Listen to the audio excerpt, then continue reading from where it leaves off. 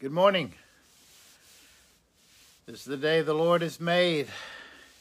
I want to rejoice with you this morning on things God did with us. Now I'm in Harrisonburg. I talked about Dr. Farrer, Chuck Farrer, who was a professor at theology at ORU University in Tulsa, who through Art Carlson became a friend, and that in the church that he was part of in Tulsa, we got to know him.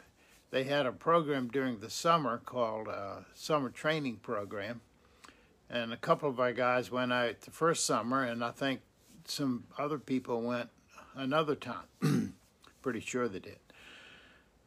And we thought, maybe we should do that. We had a lot of people in their young, early 20s who was zealous, wanted to serve the Lord, and were very serious. And we thought, well, why don't we have our own summer training program?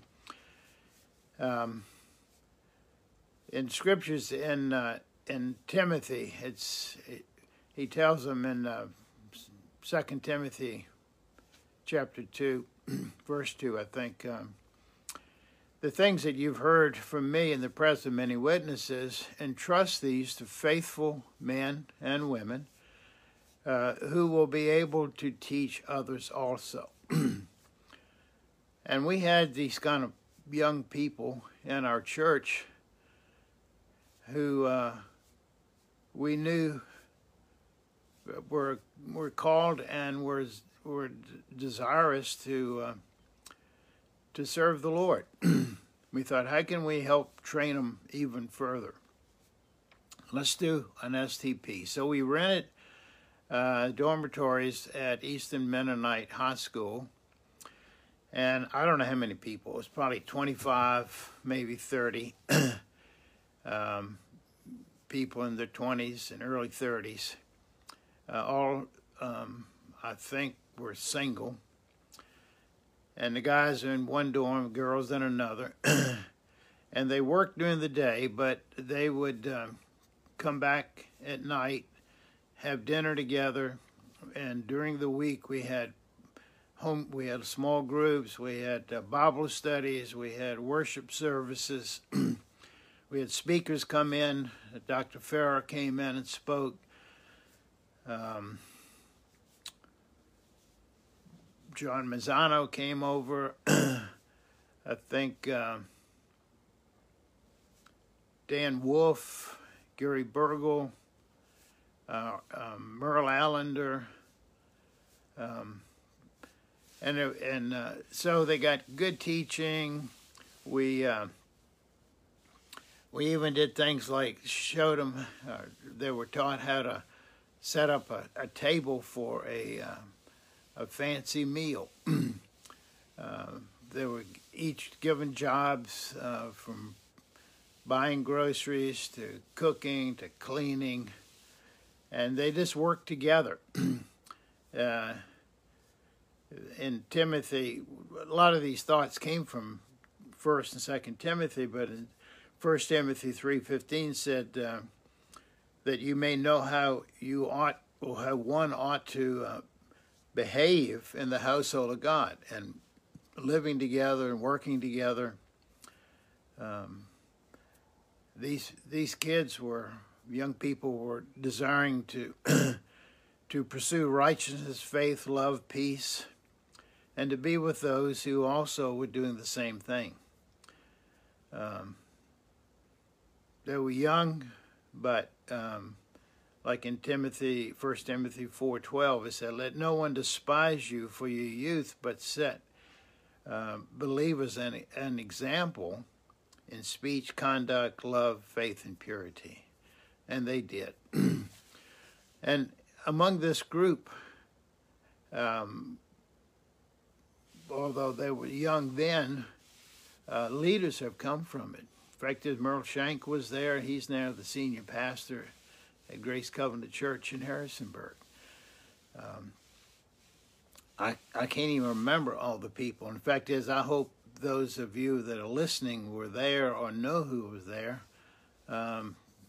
Send me a little note or something, however you do it. But it was an opportunity to train young people. We only did it for 1 year. I don't know why. We never did it again. But out of that group came many strong leaders. Now, that was not their only training. They grew many other ways, of course, but one of the obligations of the church is to to look out for the strong young people and give them opportunities to invest in them, to share what we've learned. I wasn't old then. I probably was in my 40s, but I'd been blessed in many ways. And so I was sharing what I knew, and then we brought in people who were also equipped and able to invest. Investing in young people is the key for the next generation of the gospel going forth. And so it was a great time. I look back on it, and again, it was just one of those where one connection led to another. And so this connection with Dr. Farah helped bring this about. In addition, Dr. Farah had a couple other encounters in my life. One was with the group called Maranatha. Maranatha was a strong college ministry all over the United States, maybe even other countries, and but they were pretty zealous and a little bit possessive of their people, and they had been branded by Christianity Today as a cult.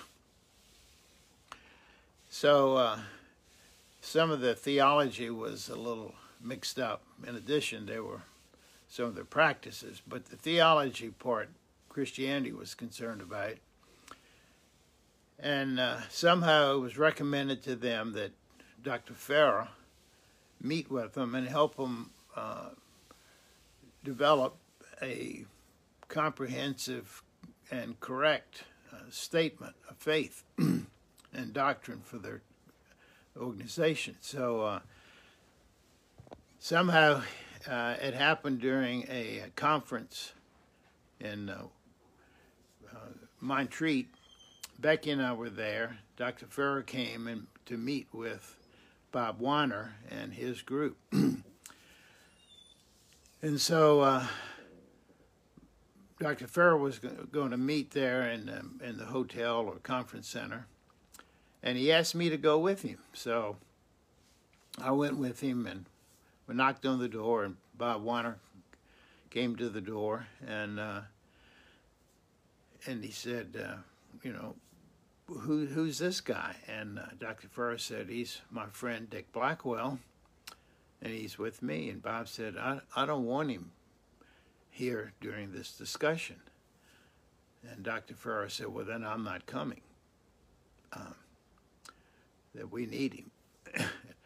And so I was there during this long session where Dr. Farah went over things with him. And every now and then he would turn to me and said, that seems right, doesn't it, Dick? I said, yes, sir. And Bob Warner, Maranatha had probably led hundreds to the Lord. And I don't know how much Dr. Farah helped, because Maranatha had problems later. It was more in their practice than what they actually believed. There were good people who loved the Lord, but they were very zealous and very actually possessive. There many good people came out of that organization, but that was the case when Dr. Farah thought more highly of me than I did myself. And then another case with Dr. Farrer, well, that was a retreat in St. Louis, and Dr. Farrer asked me to come, and Jamie Buckingham was the one pretty much putting it on, and I already knew Jamie from having gone with him to Israel. But Jamie said, not to be ugly, but Dick's ministry is not as big and important as the others that were being invited. And he's younger, and Jamie didn't think I should come. Dr. Farrer insisted, almost to the point that he wouldn't come if I didn't come. So Jamie relented. Hey, I'm back. Sorry about that. It just cut me out. Anyway, I was telling you that at this conference, I hope you pick up the second part of this. At that conference were leaders from all over the country. Peter Lord was another one of the men there. And it was like 25, and I can't even remember all of them, but they were well-known charismatic leaders at that time. And they sat at basically a round table, introduced themselves, came to me. I don't think anybody there knew who I was, but Farrer and Jamie Buckingham. But I just listened. I was with giants at that time in the kingdom in America, and I thought it was a wonderful opportunity to learn. There were two men in a cabin, and I was with Peter Lord, who was a pastor from Florida. And he'd written a book on turkeys and eagles.